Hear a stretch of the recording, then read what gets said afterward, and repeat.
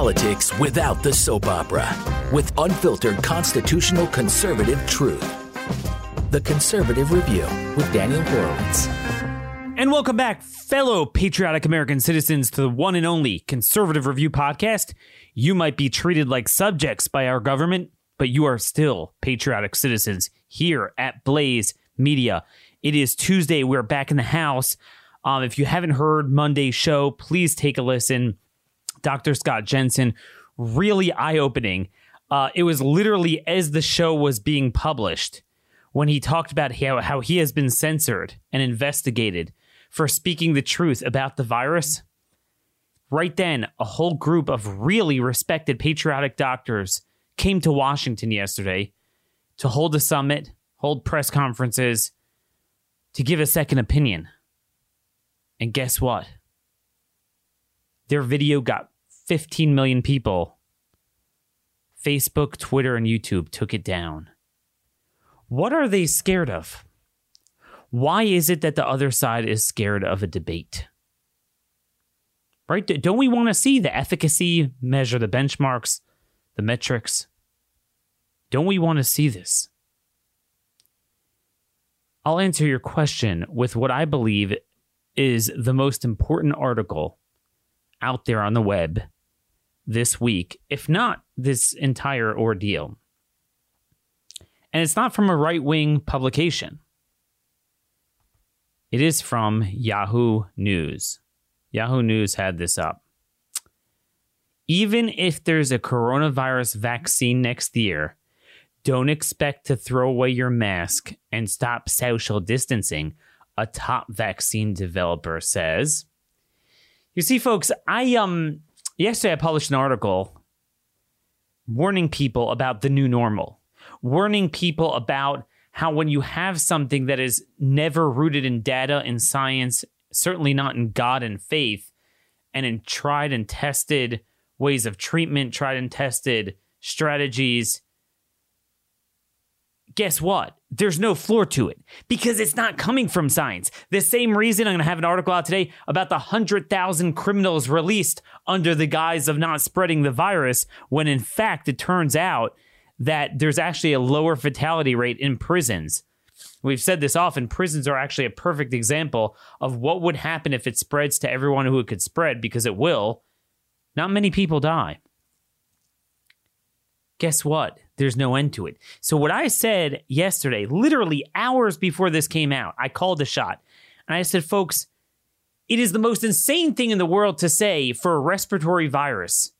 We are going to sit and abuse our children, wear masks, whatever you do, wherever you go, shut down your lives, upend our emotional health and everything for a respiratory virus that really, if you look in the macro sense of excess deaths and years of life lost, are really not much more than a lot of other pandemic flus we've had recently, much less like 1957 and 1968, which they did nothing about. It was barely in the news. You know, roughly 240,000 people died if you adjust for population growth in 1957, the Asian flu. Ask your parents, if you're old enough yourself to have been a child during the time, do you remember it? Ask yourself, ask your friends, relatives, parents. I've done the same. So that's insane to say, I'm going to wait until there's a vaccine. But guess what? The same way the goalpost got moved to, we have to flatten the curve for 15 days so we don't rush to hospitals. Actually, we have to wait until it kind of stops spreading. Well, actually, we have to wait until there's a vaccine. I warned and I said that even if there is a vaccine, they're going to still continue this. Because once the threshold for doing this is this low, you're always going to have some degree of it, right? Meaning, if we were wrong and this was like the way they're treating it, like Ebola, like smallpox, so then if you have something like a flu vaccine type of thing, which is, let's just say, half effective, so that's significant, okay? That's a big change. But if you have something to begin with that is so rare, it really is, how many of you know someone who has died from it? How many famous people in this country have died? I don't say that to say that famous people are more important. I say that just to demonstrate that the degree of severity that we have treated it, based on that, you would expect to know more people that have died. Which again demonstrates that a lot of this is not a matter of excess deaths. It's a matter of excess deaths, which is not as much as you think. But guess what? If you have a flu-like vaccine, even if you have it, so you go from, having kind of a pandemic flu to having a vaccine with a pandemic flu, which it probably reduces some of it. But again, estimates are 80,000 people died just 2 years ago in the pandemic flu that no one remembered. And like I've said, that if we actually tested that and coded deaths and obsessed about it the way we do this, I'm sure it would have been well over 100,000 based on this type of counting. So guess what? Yahoo News. Simply having a coronavirus vaccine may not let us get back to normal immediately, a top vaccine developer told Business Insider. Even if some people receive a safe and effective vaccine next year, that doesn't mean people will be able to stop wearing masks and social distancing, Maria Elena Bottazzi, a vaccine developer at Baylor College of Medicine, said in a recent interview. Quote, they automatically are going to say, oh, great, I'm just going to get my little vaccine, and I can go back to doing exactly the things I was doing last year. This is absolutely not true. A vaccine won't be a magic solution for the pandemic.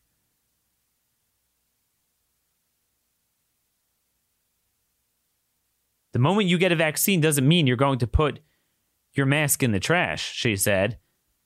That is not going to happen. I hope people don't think that this is going to be a magic solution for all. So even the companies are now coming out. So all these people, I know people like that. I'm like, dude, like, what? How are you going to do this? Like, this is not normal. Like, well, there's going to be a vaccine. Like, are you sure of that? Like, what, in 20 years? And what efficacy? And when has it ever worked for an ever-changing respiratory virus like the flu, where it's very hard to really, you could maybe knock off some of the death ratio, but you're going to have it. And again, the threshold now is not like, oh my gosh, we as a society, we didn't want Lombardy and New York City dynamic everywhere. Okay, you didn't want that. But it didn't happen. Right? And that's not what's happening in the Sunbelt states now. But no, now we're saying you have cases asymptomatic with all of the false positives with the PCR tests. A lot of them, you wonder if they even are asymptomatic or they have nothing, or if we have time, we'll get into this, other coronaviruses that are colds. There's evidence of that from British Columbia in 2003, where there were false positives on SARS, where it was really HCOV OC43, which is one of the coronaviruses. So if that's the new threshold, guess what? That ain't going to change with some magical vaccine. So my question to you is, if you're one of those that's just going to sit down, oh, I'm going to die.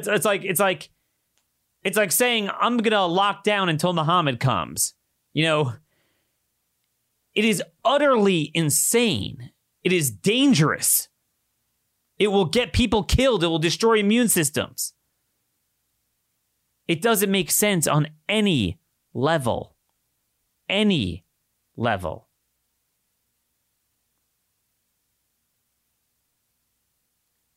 Because again, this is not about saving lives. This is about control. This is a moral hazard. If you don't take back that control at a county level and start rebelling against this, it will not come to you. You will never get that freedom back. They are acculturating you to it. And the more they do that, and then you could only imagine, like, here's the thing. If this is the threshold, like, to say, I get to control your life, you have no right to personal bodily integrity now. Well, why can't I start talking about obesity and say, we have to have a calorie meter in your home? I don't have it readily in front of me. I'm sure if you Google it, you'll find we probably spend trillions of dollars as a nation on healthcare Medicare, Medicaid. I mean, look, obesity is the 800-pound gorilla in the room, no pun intended. And again, look, I'm not making fun out of people. And some people, we do have a cultural problem, but some people do have certain medical conditions. Sometimes the obesity causes that, but sometimes certain genetics causes the obesity. But my point is that is the big deal here. I mean, that is the big thing. So what's to say, it's not just your business. It affects me. It uses up all the medical care. You're flooding the hospitals. And look, this comes full circle because really, one of the biggest things, I spoke to an ER doctor and he said, look, every person you saw with a serious case, they were obese. We got to do everything we can. COVID. So are we going to start monitoring your food intake? There is no limit to what can be done once you breach the firewalls of personal individual liberty. There's no limit to that. I want you guys to understand this. I want you guys to draw a line in the sand and not be cooked up like the frog in the boiling water, because that's what's happening. The goalposts get moved and moved. I was actually impressed that they published this and admitted this publicly. I thought they would wait a little bit and then start moving the goalposts. So you're forewarned. If you think this is just going to go away, it's not. It's not. Because even among us optimists, what it means is we're going to break the back of it, which we really have already, the lethality of it. So you'll have de facto partial herd immunity in most places. But in some places, it will kind of linger to a certain degree. You could always say, I found a case. And just the opposite, the more it dies down, the more I found a case will send chills up your spine. So let's say, what it does seem like is happening if you look at Florida, Arizona, California, Texas, certainly the cases have waned. The deaths will lag a little bit. The hospitalizations have tailed off. And it makes sense. That's what it does. It has like a 4 to 6 week curve. No matter what you do, every time it has nothing to do with your input. This is what the pattern we have seen in every state, in every country. If it comes, it comes. If it doesn't, it doesn't. But when it comes, that's how it comes. So it's going to die down. My prediction is the latter part of the summer, the end of the summer, should probably be pretty good. Kind of like it was in May. But I'm just saying there's nothing, even if it doesn't get back to that level, it is very likely in a country this large, you could burn it out in a smaller country quickly. But a country this large and we have this much travel and everything, and we're going to continuously bring in people from other parts of the world, which that could never get shut down, of course. You're going to bring it in. So they will always have that pretext until there's a vaccine. Oh, whoops, no. Actually, even if there is a vaccine. So that's the most important warning I could give to you today. I wanted to get into some other important news. Just to give over a little bit what we talked about the last couple of shows. About the beauty of God's immunological ecosystem. How he created almost like a food chain, starting from babies to young kids to parents of kids, gradually exposing us to colds, fevers, different pathogens that builds up our immune system. But God structures it in a way that it's done when we are younger, when the way he made the immune system is that it fires on all cylinders. The younger you are, it's very aggressive. Just a baby itself is a whole nother beauty of just the vaginal birth that in itself seems to give a lot of immunity. So you have the cord blood, but you also have just the actual birthing process is unbelievable. So, because remember, kids you can't say a 1-day-old baby gets a coronavirus, that they didn't have a chance to get one. Yet there's no evidence that they are more at risk than, say, a 7-8-year-old kid. In fact, if anything, even less so the younger you are. And it's not that there haven't been newborn babies that have been found with it. When they tested because the mother had it, there's been a lot of pregnant women. I mean, you come in, it's a very common thing to come into the hospital with. A lot of them, a lot of people have it, have it asymptomatically. So that's part of the beauty of that. And then, once that wears off, that's when you start developing this. And what is happening now is, this is what happens when you overstate the threat assessment of a virus. And you, especially with kids and the craziness and shutting schools or have them open, but you can't play together. You have to wear a mask all day. You have to do this. You have to do that. And it's like you are ruining God's ecosystem that actually made it. If you would open your eyes, the reality, it's created this reality that kids are basically immune. And immune is a loaded term. Doesn't mean you can't contract it. But they don't get serious symptoms from it. Unless there's something wrong. There's always exceptions to a rule. Precisely because they get colds a lot. And they play together. And they catch things. And they catch fevers. And that's a good thing. Throughout the Bible, rain is used as the paradigm of something that, we reject God's goodness. And it's God's goodness is through the rain. Rain is very annoying, and we complain about it a lot. But boy, oh boy, could we not live without it. Similar thing, like, I'm always, cursing under my breath. Man, why do these kids get these colds? Because I do a lot of talking, a lot of radio, a lot of speeches, and it's annoying to have a sore throat and be stuffed up. And I'm like, darn, why did I have to drink from his cup and whatever? And now, the more I study this, I'm like, oh my gosh, wow, that is the beauty of God's system. We are now foreclosing on kids from getting the very stuff that made this virus and other similar viruses so benign.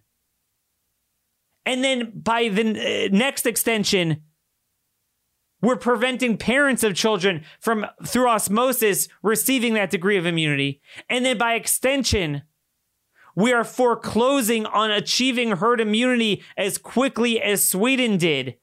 So that actually you wind up shielding the older people or the sicker people so they don't have to, A, be hanging out at risk longer than necessary, and B, the terrible risk of atrophy that they're saying they're going to lock down seniors until there's a vaccine. And then even then now we see this could be indefinite. They're going to get Alzheimer's. They're going to atrophy. It's a horrible, horrible thing. Sweden didn't have a single death, not one death. It's a small country relative, but it's not a tiny country. Not a single reported death today. They just came out with earnings, Q2 earnings from a lot of their companies, better than any country in the world. And that's not just money. That's lives. There's a formula for how many lives that are lost per percent of GDP lost. I mean, this is consistent throughout history. Stress, heart attacks, suicides, drug overdoses, divorce. So let's put this all together. And the beauty is it all ties back into SARS-1 and other research. This is nothing new. So a group of immunologists and medical researchers, they published a pre-printed study in it's out of London.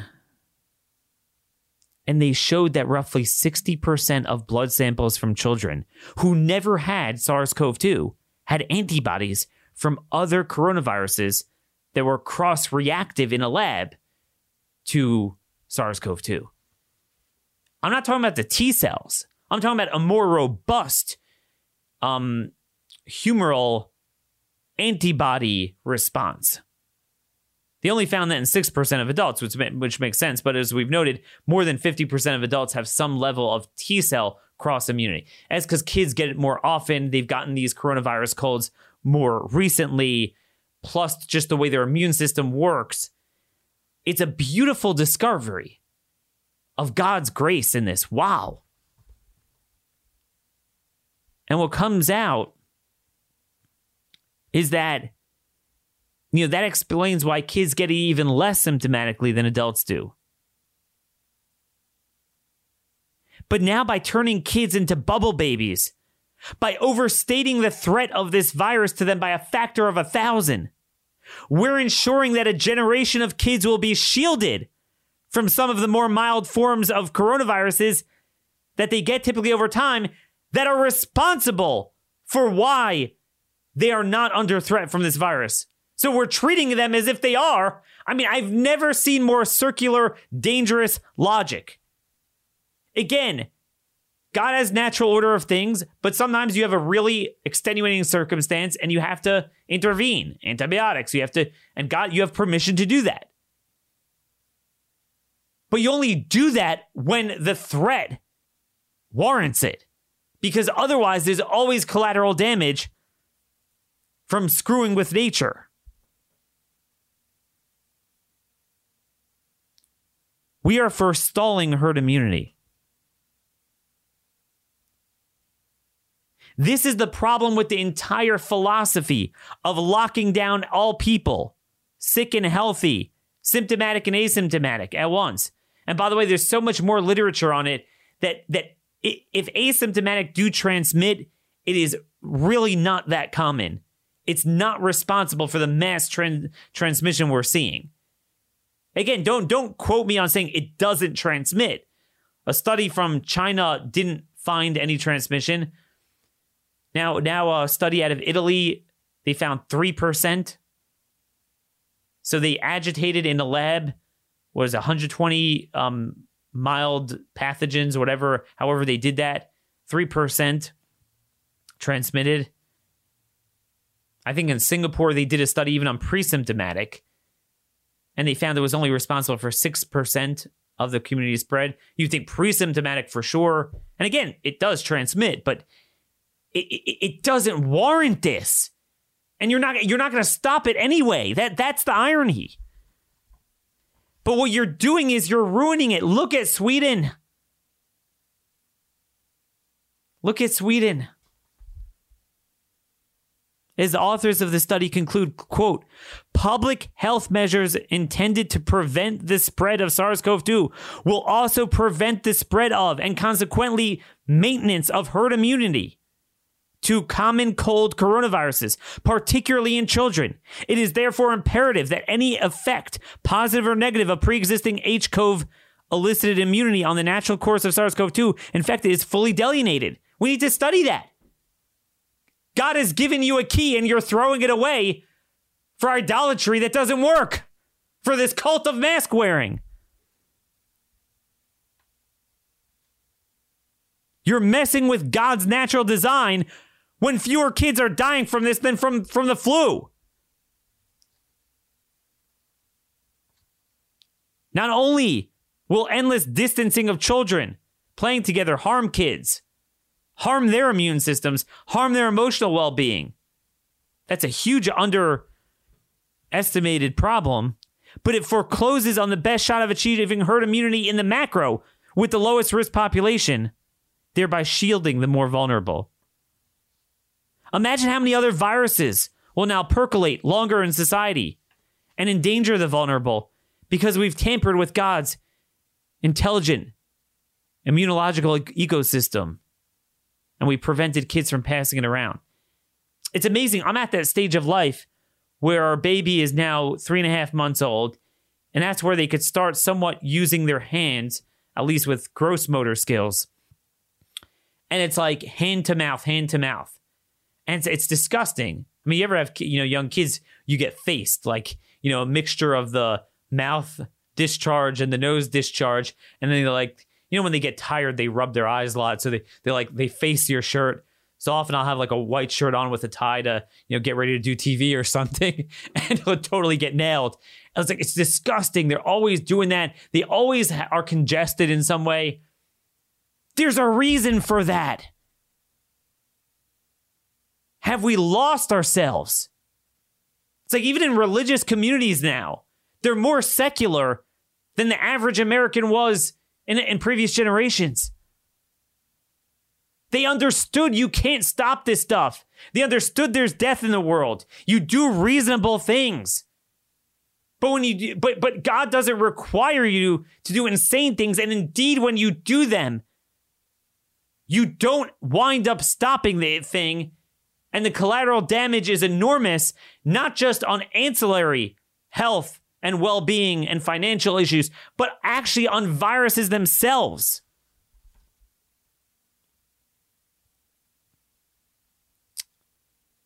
Let me take this a step further. In any ecosystem, you have the bottom of the food chain. If children are the antecedent to this food chain, okay, of transmitting common colds, what's the next level on that totem pole?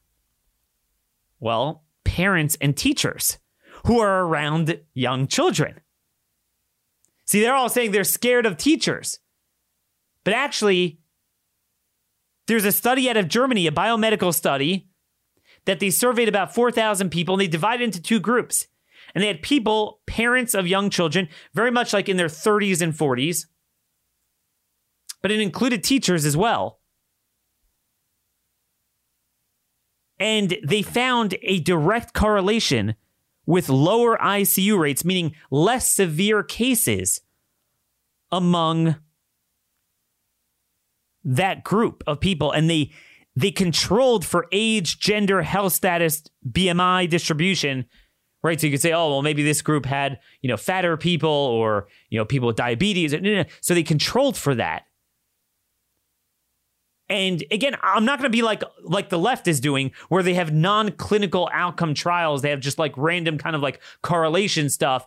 I'm not going to run with this as a conclusion. It's a hypothesis. But based on everything else we're saying, it's a very good hypothesis that these parents get it, let's say, almost as often as the kids do, more so than single adults in their 30s, or maybe adults in their 50s, 60s, 70s who have gone longer without having young kids in the house and they don't get it as often. There seems to be that partial cross immunity. Again, you could get it, but the problem is not getting it. The problem is you don't want dangerous symptoms. Okay, that's what you don't want. We want to keep this at the flu or less. It's truly a fascinating thing to study. And they actually talk about how you would conclusively study this. These are the type of things we need to be doing. Because the teachers. You're actually going to harm the teachers just like you're harming the kids. But folks, there's a very subliminal thought here. A very profound but subtle thought I want you guys to think about. In many ways, this exemplifies liberalism in the macro. They do this on every issue. They point to a thing they don't like in God's world. Well, there's a poor person here. There's something wrong here. There's something there. And we all understand that this is not the Garden of Eden. Paradise is in the next world for a reason. But God has a pretty darn good world. He gives us challenges for obvious reasons. So we could grow in life, our spirituality, overcome adversity. Some people get it worse than others.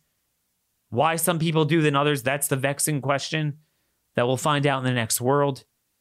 But fundamentally, for most people, we don't just die of everything. The system works. Again, that's why you don't treat the healthy like the sick. Those with good immune systems, like the immunocompromised, thereby making everyone immunocompromised. And you don't help those people. What's the line I've been giving you guys on healthcare spending for years? You have to isolate and limit the problem of pre-existing conditions. You don't make everyone like that and then make healthcare expensive for everyone. Not only is it unfair to everyone, that is how you better treat with a stronger system and more efficient resources those that have chronic health issues. We talk about this on fiscal issues, on education all the time. Like, education is too expensive.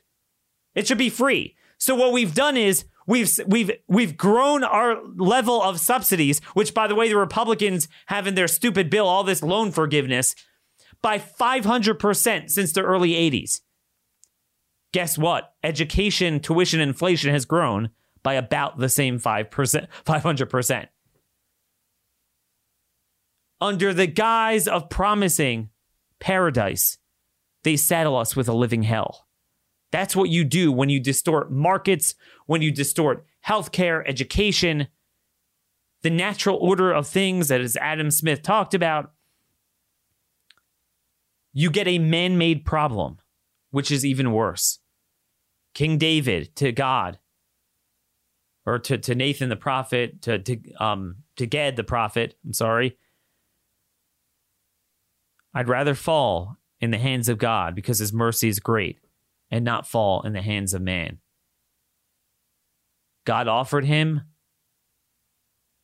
an invasion as punishment, an invasion of his enemy, or a 3-day plague. And he chose the plague. Very interesting, because a plague comes from God directly. It's amazing how when you study the Bible and then you study the heck out of what is going on now, the science jives with that. No matter what we do, it sure seems like it just doesn't matter. It does what it does. You know, something like Ebola is a more rare transmission, but very deadly. So there's an easier way to quarantine and isolate that and work with that. Not something that spreads like the flu.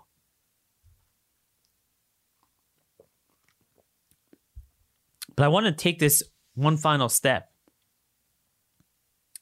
This cross immunity that we're seeing between SARS-2 and the common cold, we've already known about this with SARS-1.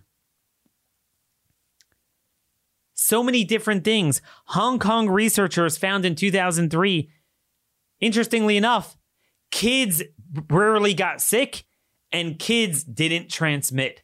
Isn't that interesting? Why? Because they likely got other coronaviruses that mitigated the more serious SARS and then gave them a lower viral load. So along with the lower viral load that doesn't harm them, it doesn't allow them to really transmit in a meaningful way. You know what else is similar?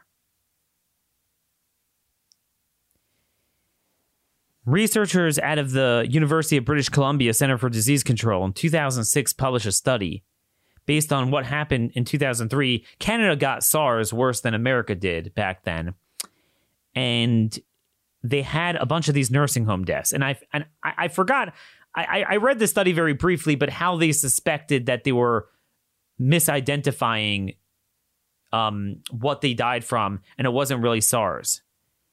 And they found that a number of the deaths was H-CoV OC43. Okay, that's what is believed to be the most common of the 4 coronavirus common colds. And they found, so there's a couple of interesting things from here. First of all, the testing, the swabs that indicated SARS was really the common cold coronavirus. So there's a lot of talk about these false positives going on. You wonder how much of it is coronavirus colds. Now, it could be other things too. I'm just posing that question based on what we saw with the testing from SARS-1. And they found 2 striking things they concluded from the nursing home outbreak.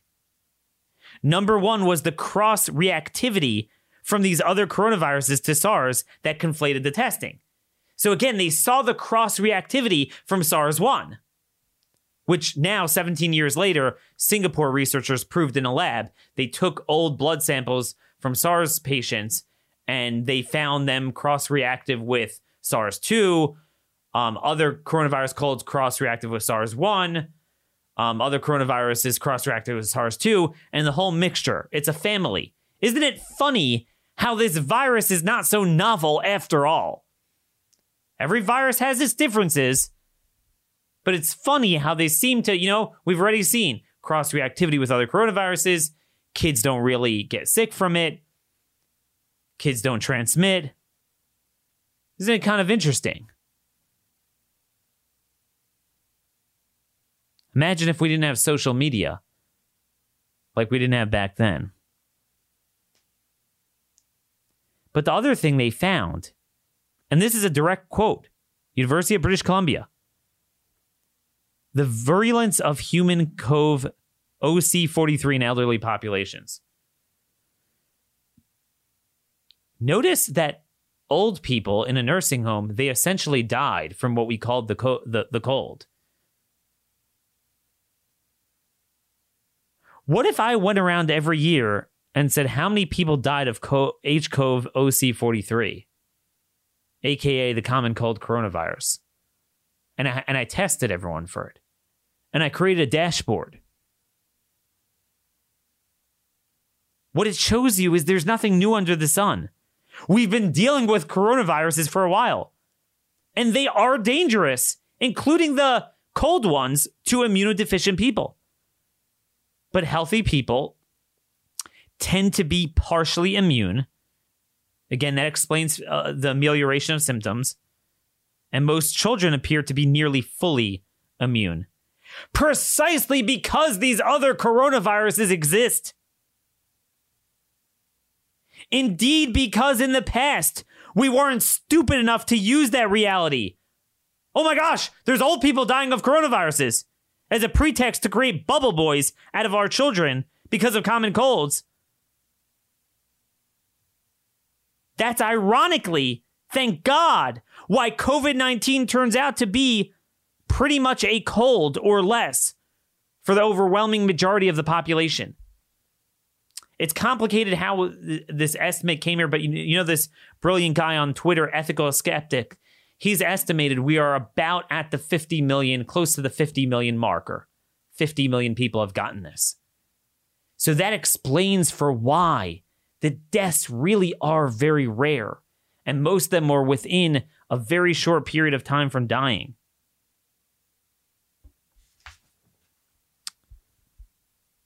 You know, I saw this analysis, really good analysis, from Michael Levitt, the Nobel Prize-winning Stanford scientist in chemistry. And this is in Wales. This is not in America, but it's a similar thing you could find. They found a massive drop-off last month in basic deaths. So they took the 5-year average of dementia deaths, heart disease deaths, cerebrovascular diseases, lower respiratory diseases, flu and pneumonia, by the way.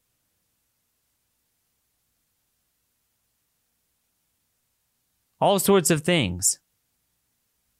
And it's and he put a line graph, and it's remarkable. Some of them are down maybe 10%, 5%. Some of them are down 20 to 40%. What happened to all those deaths? They don't exist. So until now, we've been talking about the coding of other deaths as COVID deaths because they tested positive. And I'm not moving away from that. There's a truth to that. There's an element of that. But what Michael Levitt, I think, was trying to say here, it opened my eyes to a very fascinating thought. To a certain extent, it could be that COVID did cure these diseases. I'm saying that tongue in cheek, meaning that genuinely these diseases are down in terms, not that they're down, but the deaths from these diseases are down. But the idea is these people, even if they legitimately died of COVID, they were going to die within a month or two. They were going to die within a month or two. So this kind of took over the helm. It took over. This was God's choice, the angel of death's choice of death for this period of time. It's striking. You look in Wales at influenza and pneumonia. It's down. I don't have raw numbers, so I'm looking at a line graph here. It's down maybe, it looks like 40%. Again, some of that could be, miscoding, but some of it could be that COVID did get them. It did get them. It was COVID, a legitimate COVID death, but they would have died of respiratory stuff. Like that's the people who died from respiratory, a certain amount, this got them. People were going to die. That's what you're seeing. And of course, on a micro level, we're pro-life. We try to fight until the last day of life. I'm a very strong proponent of that. We just did that recently with an uncle of mine. But in a macro sense, when you're studying this and our ability to stop this in a macro sense, it's also somewhat comforting to know that the years of life lost, it's nowhere like the Spanish flu that they like comparing it to, where the median death age was 28. Remember, when you're talking about so many people dying 85 years old, remember, I forgot, I don't have the numbers in front of me, but every year when you get past that, you have like a 1 in 3 chance of dying, not living out that year, just from anything.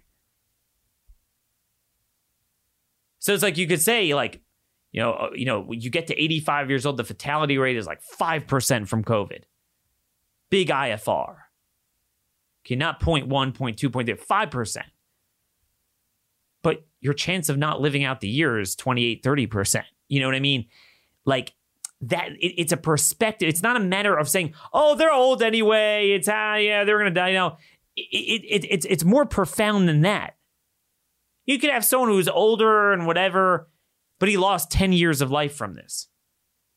What I'm telling you is a lot of what's going on is, which is why a lot of these people, and I wish we could get data on that. A good percentage of those who died in nursing homes were downright receiving hospice care. They were receiving hospice care. This is the perspective that's missing.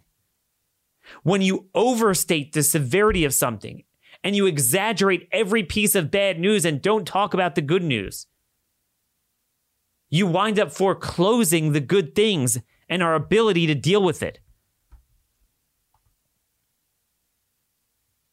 It's truly, truly an astounding reality. And they're going to keep this for a threshold of nothing. Wait till the flu season comes. That's going to be the new panic. They're suddenly going to discover that kids die of the flu. Again, in small numbers, but larger than COVID. They're going to discover that. What are we going to do with this? You got to fight back. You can't assume an election's going to help. A lot of friends are like, oh, hopefully Trump will win. Now, look, put aside my opinion that at this point it's very hard for him to win, but let's say he does. Isn't Trump president now? I'm saying, what's going to change? I'm a little bit confused. What exactly is going to change? This is where we are. You know, in light of this discussion, it's truly astounding if you just look at what D.A. Henderson talked about in his paper, co-authored with 3 other authors at Johns Hopkins, 2006. D.A. Henderson is the man that the New York Times says is widely credited for being responsible for the full eradication of smallpox. Very heavy hitter. Meaning when you're talking about epidemiology, like this guy would be in the top of the Hall of Fame. This guy's like, I don't know, Barry Bonds, you know what I mean? And they entertain masking and distancing and lockdowns. They talk about this stuff. They posit such a theory for blocking flu-like transmissions. And they talk about the folly of it. And at the end, Henderson concluded the following. The problems in implementing such measures are formidable, and secondary effects of absenteeism and community disruption, as well as possible adverse consequences such as loss of public trust in government and stigmatization of quarantined people and groups, are likely to be considerable. Experience has shown that communities faced with epidemics or other adverse events respond best and with the least anxiety when the normal social functioning of the community is least disrupted. Strong political and public health leadership to provide reassurance and to ensure that needed medical care services are provided are critical elements.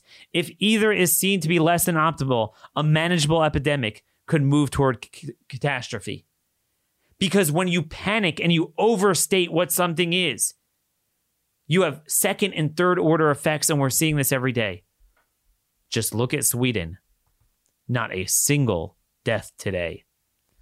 There's a lot more going on. I left a lot on the table today. I'm going to try to have some other guests. I am going to be out Thursday. I'll be here Friday. So a little bit of a short week. A lot of information to pack in. But again, guys, you got to get in the face of your county officials. Shove it back on them. Juxtapose it to the criminals being released while we're treated like criminals. Demand answers. Raise questions.